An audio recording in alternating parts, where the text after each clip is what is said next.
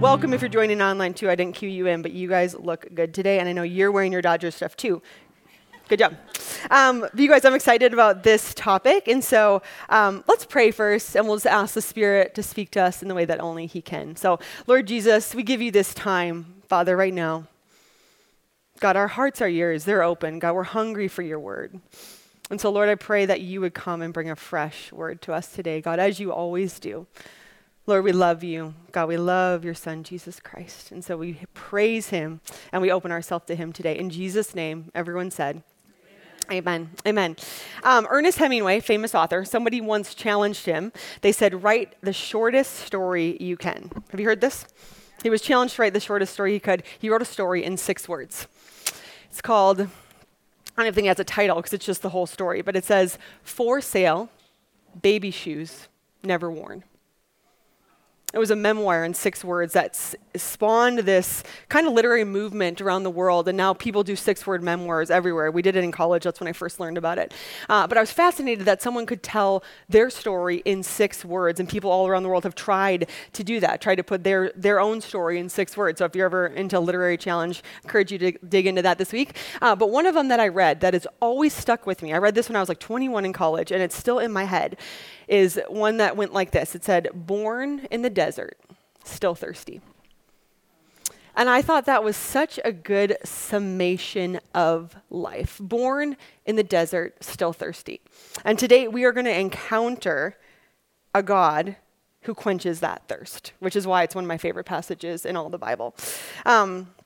And so today, what I want to do is, this week in your study, you had a kind of a contemplation study guide. This might have been hard for some of you to do. I will admit, it can be a little hard if someone doesn't read the passage to you, because sometimes you get caught up in reading it. And the goal is to imagine yourself in the scene, to put yourself there, in either as the person of Jesus, as a bystander, a tree on the wall. But your goal is to imagine yourself to be there, so that it's not just a far-off story, but it feels real to you. And I discovered this method in college, and it's when I discovered that God designed all of our faculties to know him more, including our imagination. For a while, I thought that was for like Disney, science fiction, that's separate. But God uses every single one of our facilities to speak to us, to get to know him, to talk to us, to reveal himself to us. And so your goal for this week was to read this passage and put yourself in the story. So if you didn't do it, if you didn't read it, I'm going to read the first chunk of the story where he encounters the Samaritan woman. And I invite you, if you haven't done it, to just close your eyes. And this isn't an extended period. You won't get multiple tries to do this. But if you haven't yet, picture yourself in the story. Picture yourself either as the woman or a bystander or Jesus or a neighbor or a fly on the wall. But try to imagine yourself with color, detail, texture, smell, anything you want to include in it. Put yourself in the story, because this is a real story that actually happened. So I'm going to read it for us, and then we're going to unpack it together. So if you want to close your eyes, you can. No one will think you're weird or falling asleep. You just do you. Okay, John 4, I cut it down a little bit. So basically, Jesus is going to Samaria. So it says, a woman from Samaria came to draw water. Jesus said to her, give me a drink, for his disciples had gone away into the city to buy food. The Samaritan woman said to him, how is it that you, a Jew, ask for a drink from me, a woman of Samaria? For Jews had no dealings with Samaritans. Jesus answered her, if you knew the gift of God and who it is that is saying to you, give me a drink, you would have asked him, and he would have given you living water. The woman said to him, sir, you have nothing to draw water with, and the well is deep. Where do you get that living water? Are you greater than our father Jacob? He gave us the well and drank from it himself, as did his sons and his livestock. Jesus said to her, everyone who drinks of this water will be thirsty again. But whoever drinks of the water that I will give him will never be thirsty again. The water that I will give him will become in him a spring of water welling up to eternal life. The woman said to him, sir, give me this water so that I will not be thirsty or have to come back here to draw water. And Jesus said to her, go call your husband and come here. The woman answered him, I have no husband. Jesus said to her, you are right in saying I have no husband, for you have had 5 husbands, and the one you now have is not your husband. What you have said is true. The woman said to him, sir, I perceive that you are a prophet. Our fathers worshipped on this mountain, but you say that in Jerusalem is the place where people ought to worship. And Jesus said to her, "Woman, believe me, the hour is coming when neither on this mountain nor in Jerusalem will you worship the Father. You worship what you do not know. We worship what we know, for salvation is from the Jews. But the hour is coming and is now here when the true worshipers will worship the Father in spirit and truth, for the Father is seeking such people to worship him. God is spirit, and those who worship him must worship in spirit and truth." The woman said to him, "I know that Messiah is coming, he who is called Christ. When he comes, he will tell us all things." Jesus said to her, "I who speak to you am he." That's quite an encounter to have.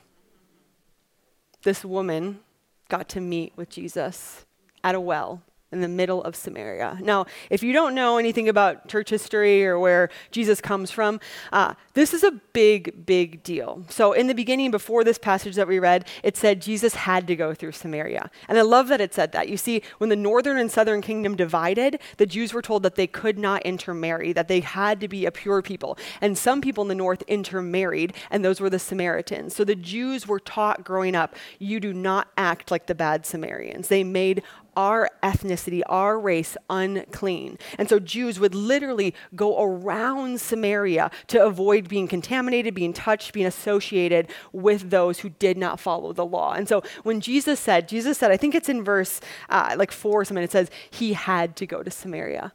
I love that line because Jesus didn't have to go to Samaria. Jesus could have easily walked around Samaria like all the other Jews did to avoid it. But he had to because he had a woman that was there that was in need.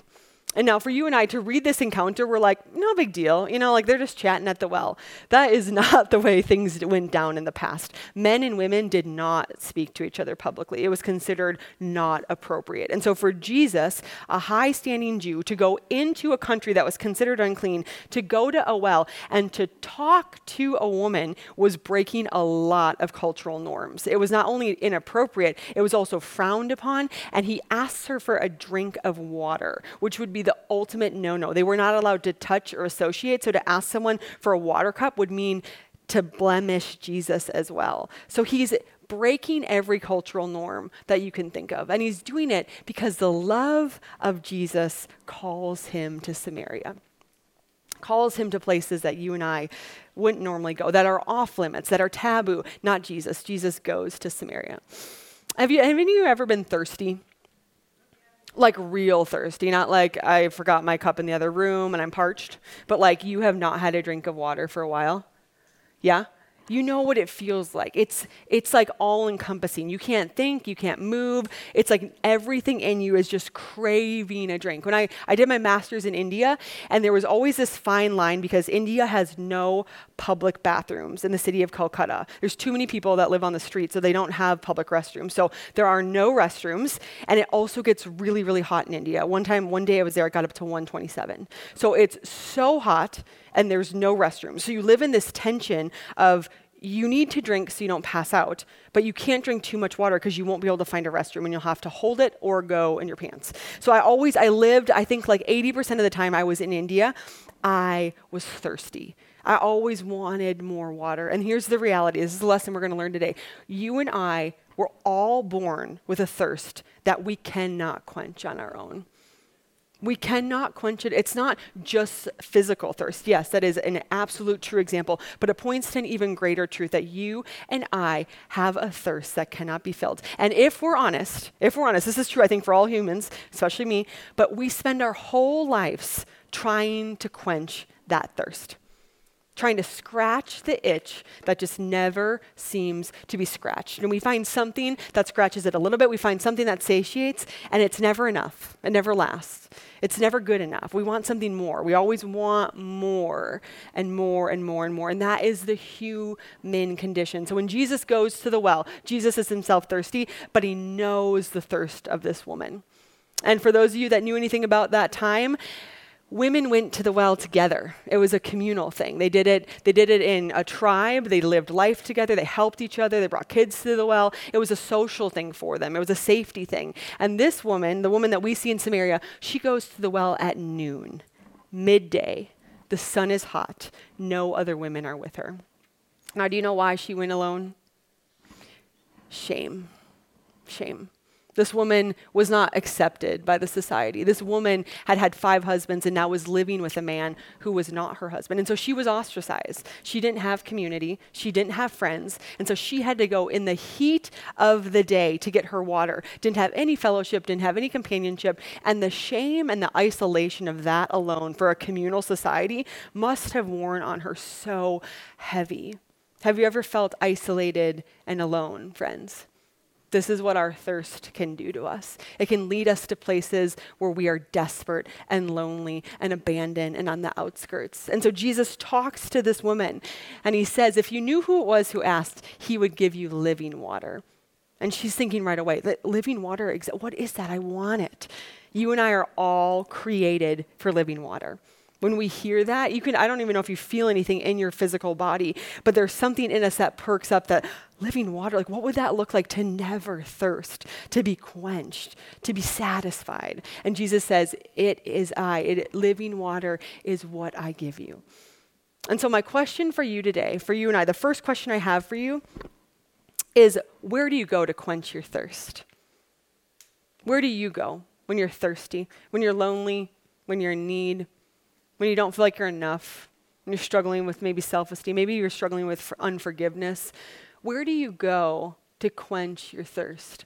You see, we all go to different places, and we all go to multiple places, and that is part of our condition as broken humans. So for us to say, no, I don't go anywhere, I don't have any thirst, like I'm content and satisfied. That's not the way we're born as sinners. We're born broken and needing something that we don't have. And I love how Jesus addresses what she is running for to get her cup filled. He says, go call your husband. And she says, no, I don't have a husband. And then he lays out clear as day. Do you notice there's not an ounce of judgment in his voice? He says, no, you're right. You had 5 husbands and the man you have now is not your husband. That's true. You don't have a husband.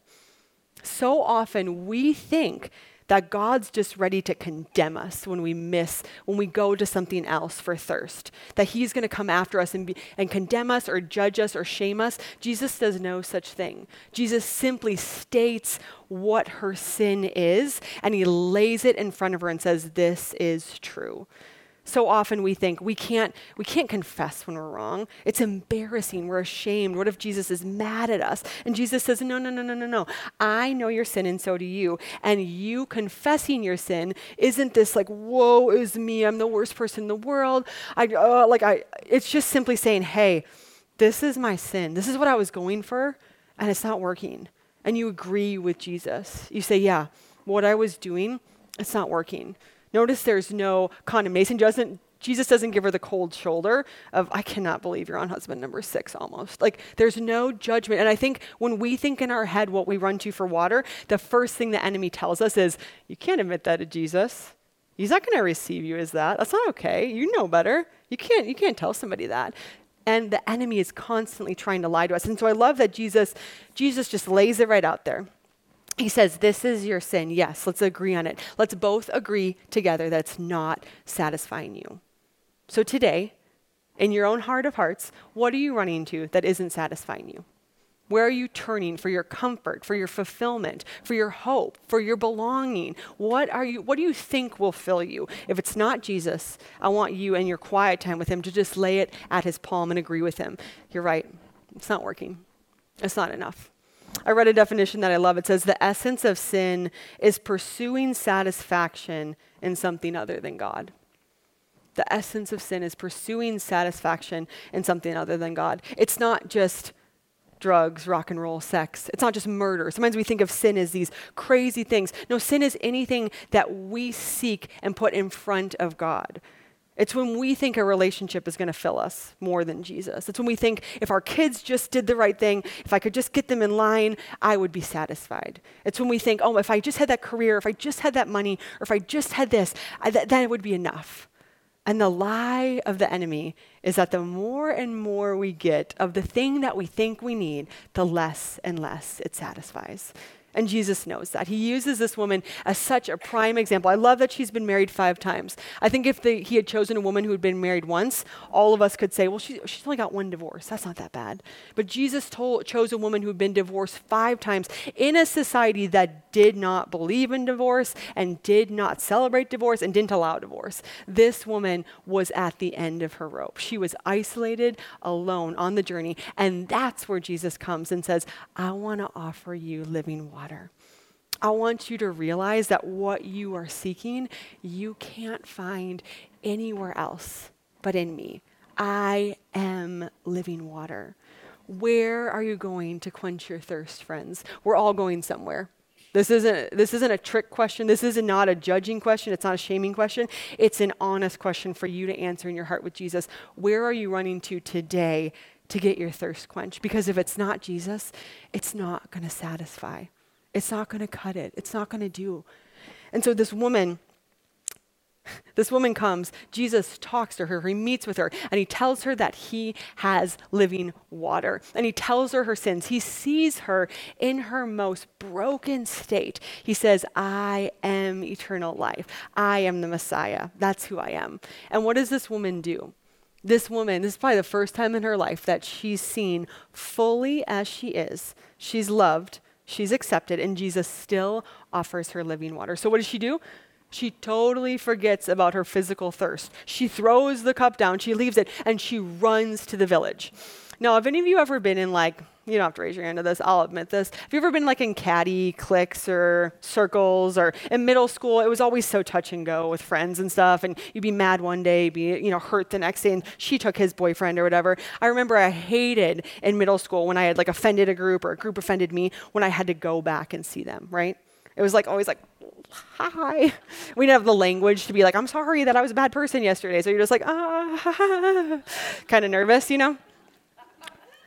Maybe just me. Okay. This woman had been shunned by this community, had to go to the well alone. This woman drops her cup and she runs back to these people who have judged her, who have pushed her on the outside. And she says, come meet a man who told me everything I ever did. Do you hear any shame in that voice? Do you hear any condemnation? Do you hear any judgment over herself? This woman was seen fully in her sin and forgiven in her sin, and it changed her. You and I are invited to be changed by the gospel, to receive a new identity, not a patched up identity, not you're a little bit better, but a full new identity that can go back to the group that cut you out and say, I have to tell you what he did because I'm a new person. That's what this woman encountered. And friends, whether you believe it or not and whether you've received it or not, this is the same thing Jesus offers to us. Jesus offers this to you and I. He says, come to me for living water. I am enough. I will give it to you. And here's what happens when he does that. I'm going to walk you through the process so quick because it happens like this. Jesus offers you living water. And the first thing that happens, and you and I don't know it, first thing that happens is the enemy says, that's not for you. No, not what you've done. Maybe other people. Not if you really knew. You really think that that's for you? You think that's all? You think Jesus is really enough? We start to doubt. We doubt ourselves, and we doubt if Jesus is good enough. So the enemy comes in and he's like, well, yeah, Jesus, but you do also need that relationship. You also need the job security. You also need your kids to be, you also need. Satan comes in and starts lying. And what's happened in my own life, maybe it hasn't happened in yours, Satan's job is the accuser. If you didn't know this about him, his job is to accuse you and make you feel bad about everything you've ever done. So if you and I, if we've had any sin in the past that we think is so bad or so unforgivable, what Satan does is he comes in and he magnifies it in our life. And the longer that time goes on, the worse and the worse and the worse and the worse and the worse and the worse it gets until we think, that living water isn't for me. I got a sin the size of Montana in my backyard, in my past. And Jesus might be able to forgive that woman's sin or your sin, but it's way, way too big for me. Friends, Satan does this with all of us. There is a sin or sins in all of our life that we think, the enemy has convinced us that sin actually, because we knew better, because we should have known, because if Coley ever actually understood the context, that living water isn't for her. Satan will tell you the living water is not for you, but I want to tell you today that living water is for you. It's specifically for you. It's actually just for you. Jesus went all the way to Samaria to give one woman living water. You think he wouldn't travel the universe to give you the same thing? Jesus could have broadcasted on Samaria airwaves, hey, I'm the Messiah, you're all forgiven. But no, he goes out of his way in the thirst of the day to tell one woman to agree with her that her sin isn't working, that's not paying the bills, that's not filling her up, she's out here alone. And he says, let's change that. Why don't you come to me for living water? I will give you living water. Where are you going to quench your thirst? And what would it look like for you to turn to Jesus in that? I want to read you one Bible verse before we go to the next part. It's from Jeremiah 2:13, and the Lord is speaking. He says, my people have committed two sins. They have forsaken me, the spring of living water, and have dug their own cisterns, broken cisterns that cannot hold water. I think that's the most perfect picture for what you and I do in our sin. Jesus offers us this living water, and we think, I'm good. I kind of want my cistern to look this way. And I actually want it to be, I want it a little more comfortable than the one you gave me. And I can do it, God, I can do it, I got it. You made me smart. So I'm going to put it like this, and we build these lives and these identities. We try to quench our own thirst in the way we think works, in the way we're in control, in the way we want, and they're broken cisterns. They don't hold water. So we try something and it works for a little bit. And we're like, I'm so happy, like I got the house. And then 3 months later, the house has a leak. You lose a job. You have to sell the house. Whatever we think is going to satisfy, there's cracks in how we build our cistern. And Jesus says, I am living water. Stop turning to other things. Come to me and it will well up in you a spring of life. Where are you going to fill your thirst? Next one, John 4:31-38. So the woman runs, she said, come tell everybody what I did, and then this is meanwhile, the disciples. So verse 31, meanwhile, the disciples, so they come back. They brought food for them. That was their assignment. I also read, I didn't know this, back in Jewish tradition, it was customary for students to get their rabbi something to eat. Sometimes when I read this, I'm like, is Jesus like a diva? That he's like, I'm going to sit, I'm tired, you guys go get my lunch. It was actually like an honor thing that they loved to feed their rabbi, and it was part of their service towards him. So Jesus wasn't doing anything wrong. He wasn't expectant. He was just saying, he was doing his job. Like, I'll rest, you guys go get the food. So meanwhile, the disciples come back. They're urging him, saying, Rabbi, eat. But he said to them, I have food to eat that you do not know about. So the disciples said to one another, has anyone brought him something to eat? Jesus said to them, my food is to do the will of him who sent me and to accomplish his work. Do you not say there are yet 4 months, then comes the harvest? Look, I tell you, lift up your eyes and see that the fields are white for harvest. Already the one who reaps is receiving wages and gathering fruit for eternal life, so that sower and reaper may rejoice together. For here the saying holds true, one sows and another reaps. I sent you to reap for that which you did not labor. Others have labored, and you have entered their labor. So the disciples go, they get Jesus lunch. I come back and Jesus isn't hungry. And it's so funny to me because I don't know about you, I'm like so judgy sometimes when I read the Bible. And so the disciples are like, did someone else get, I'm like, they're so dumb. But they're thinking like, oh my gosh, does he have other disciples? Like, is someone else come in and steal our job? Like, is someone bringing him food in the middle of the desert when we were supposed to do that? Like, they get so insecure, and I'm like, you guys, he's talking about something bigger than you. But they don't know that. They're like, is there a Taco Bell nearby that someone else found before us? They don't know. They're confused. And so Jesus says to them, my food is to do the will of him who sent me. So my question to you is, do you know what your food is? Do you know what you were created for? Do you know what your assignment is? You see, they were doing things to earn God's favor. They were doing things to serve the rabbi. And Jesus says, that's not my food. That's not what satisfies me. Though the body needs food, my food is to do the will of him who sent me. My job is to be on mission with the Father. My job was to come to Samaria and give a woman living water who never, ever, ever thought she'd ever be worthy of it. And it would not have worked if I had broadcasted it over the airwaves, because I had to tell her myself, your sins are forgiven. Repent, live differently. I offer you living water. And so they're so confused. They're like, wait, what? Like, we all need to eat, and now we brought you this food? And Jesus is saying, no, my food is to do the will of one who sent me. Look at how ripe the harvest is. Look at how many people are struggling. And ladies, if you've lived in LA longer than 2 days, you know this. This is a thirsty city.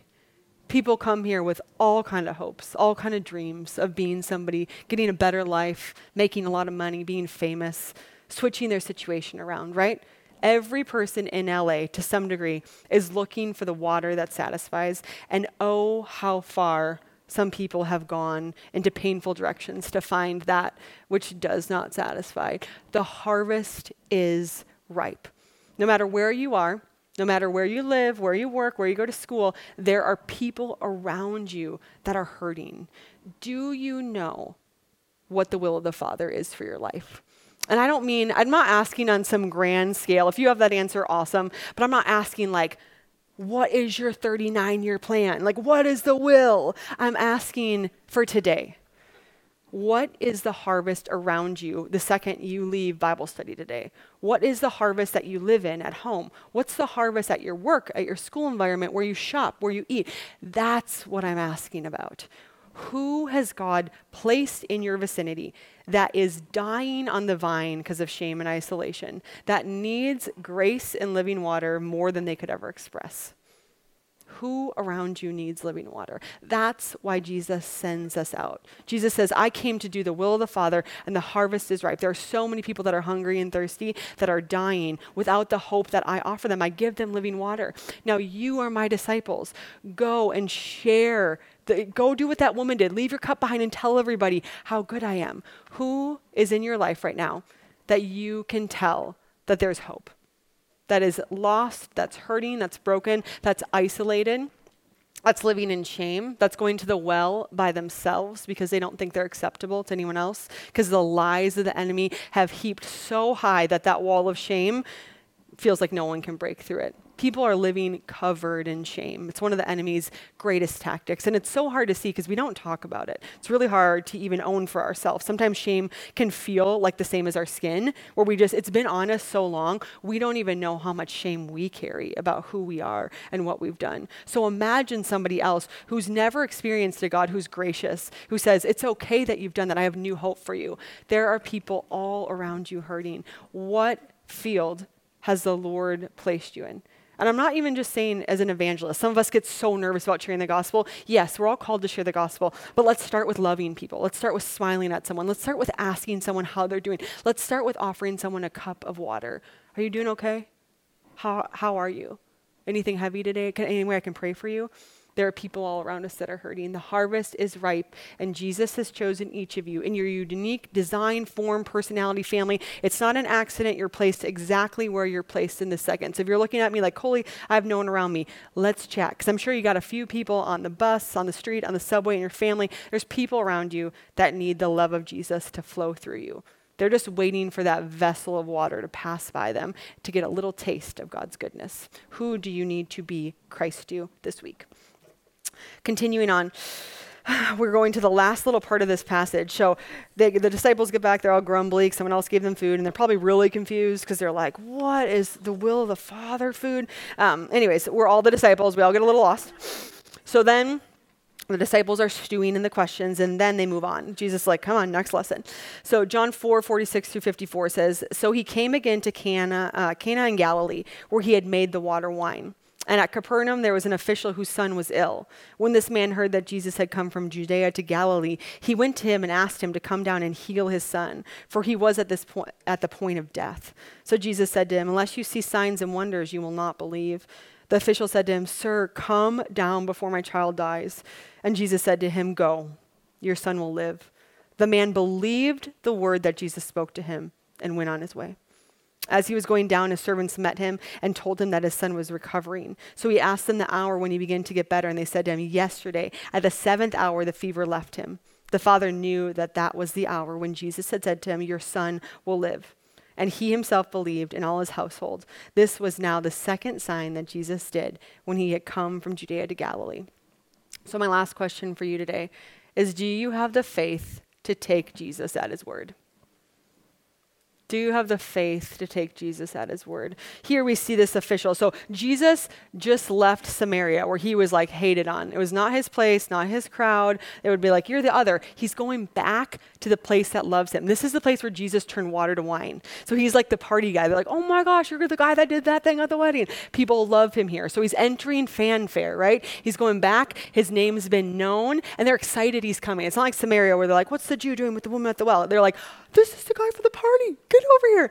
So this official is desperate. And if you've ever had someone that you love, anyone that is in your life that's close, that's sick, especially a child, this official is to the point. He is desperate to do anything for Jesus to heal his son. He will do anything so that his son will live. I had the privilege of working in a children's hospital when I did a year's service in Ecuador. And Ecuador has this weird policy where everything in the hospital is free, all the services, but none of the equipment is provided. And so I worked on the infectious disease ward with kids with HIV. And so what would happen is the children would need blood transfusions often. So the procedure was covered by the hospital, but the syringes and the blood was not. And so what would happen is these parents, usually suffering from HIV themselves, would have to go around the city and find someone to donate blood for their child on the day that the doctor or surgeon had offered to do the plant. And you talk about desperation on someone's face. These women would run around. They were often out of money because they traveled from far to be at the best HIV center. They had nothing to give. And I remember one day this woman said to me, she grabbed my arm and she said, well, the surgery's in 2 hours. I don't have anybody. And I didn't have the same blood type, but the desperation of that grab, she just wanted someone to go donate the blood so her son could have a chance at living. How desperate we are when somebody that we love is about to die. How desperate this official must have felt. And Jesus said to him, "Go, your son will live." I don't know in that moment if I could have turned around and done a 2-day journey home. A part of me would want to just grab Jesus' hand and say, no, just really quick, just lay your hand on, just touch, you turn the water to wine, I need to see it. But this official took Jesus at his word and returned on a long journey. He wasn't going down the street where he's like, oh, okay, I'll go check, and if it doesn't, I'll come back and get. He turned and walked away, believing in faith that God could do what he said. Not what he saw, but that God would be faithful to his word. Do you believe the word of God? Do you believe that your sins are forgiven? I think that's one of the biggest tricks, tools, destructive lies of the enemy, is that he tells us whatever we've done is too much. You're okay, but that sin isn't forgiven. That's not okay. Do you believe God at his word, that you are a new creation in Christ? There is no condemnation for those who are in Christ Jesus. You and I are all qualified through Jesus Christ to have springs of living water in us, to flow out of us. We don't need to find another source. Jesus is enough for us. Do you believe that? Do you believe it though you might not have felt it or experienced it or seen it? Do you believe Jesus at his word, that you are loved and that you are forgiven and that you are raised to new life in him? That is the test of the Christian faith. It is faith. We live by sight. We live not by sight. We live by the unseen. We trust what we cannot see to a God who sees everything. And that's the invitation for you and I today. The title of this book is John Encountering Living Waters. And that is the prayer of Bible study, is that you and I will get to a place with Jesus where we can experience his living waters. And it's not hard, friends. The enemy might tell you there's 90 things you need to do before that living water can be yours. All you need to do is open your heart today and say, Jesus, I'm a sinner. I need you. Forgive me. I believe you. I believe that you're able to take away that Montana-sized sin that Satan is trying to be tacked down to me on my identity my whole life. I believe you can forgive even that. And he will. And he does. So I'm going to close this in prayer now. I just want to invite you to open your heart to Jesus and to invite him to come in and do something new in you. God is always doing something new in us, but it does take the invitation on our part. Jesus is a gentleman. He never barges in on us. He always waits for the invitation. So if you're comfortable, I want you to invite Jesus in today to start doing work inside of you, to remove the shame of past sins that Satan would love to tack to you, to start to clear a place for you to receive that living water. So Jesus, we thank you that you had to go to Samaria to save a woman that you loved. And Jesus, you had to come to LA to save us today, Father. There is no place that you would not go to save one of your children, Lord. And so, Father, right now, I just pray all over the room, God, that the Holy Spirit would start to soften the soil of our heart, God, where it's grown hard and crusted and wounded with pain and shame and doubt, God, that the enemy has just attacked us in these places in the past where we've had sin, Father. Divorces, abortion, pain, abuse, manipulation, theft, God, whatever sins are in us, God, there is no sin that's too big for you. God, that's the truth. And so, God, right now, I just pray that in each woman's heart, you would begin to reveal your tenderness towards her, God, your favor towards her, that there is no condemnation for those that are in Christ, Father. So any lie that's been planted in our hearts about who we are or how bad the things we've done is, or because our sin is repetitious, because we keep doing it, that we're even farther removed from your truth, God, that is a lie. And so, God, we just present to you today, God, whatever our sin is, we name it in our mind, and we agree with you, God, that this is not satisfying our thirst, Father. But it's scary to let go of when it feels like a crutch, when it feels like, well, it's enough for today, Father. So, God, we just lay our sin at your feet. All of us have it, God. All of us have multiple sins. We ask for your forgiveness, Father. Would you cleanse us of the things that we've chased instead of you, God? We're like sheep, helpless and harassed, God. We're just looking for anything to fill our tank, Lord, and you know that. So in your mercy, you come to us and say, you don't need to go to the well that doesn't satisfy anymore, Father. So we disagree with you, God, that the things we've chased aren't satisfying us, Lord. So we ask for your forgiveness over our past, over our present, over our hearts, God. And we confess, God, we're thirsty. God, we're thirsty for living water. We're thirsty for you. We're thirsty for unconditional love that we know in our heads we don't deserve, but that you offer us because of the blood that Jesus shed on the cross, Father. So I pray right now, God, for whatever it looks like to different women, whatever their situation is, however they receive you, God, I just pray that your living water would flow into our hearts, Father.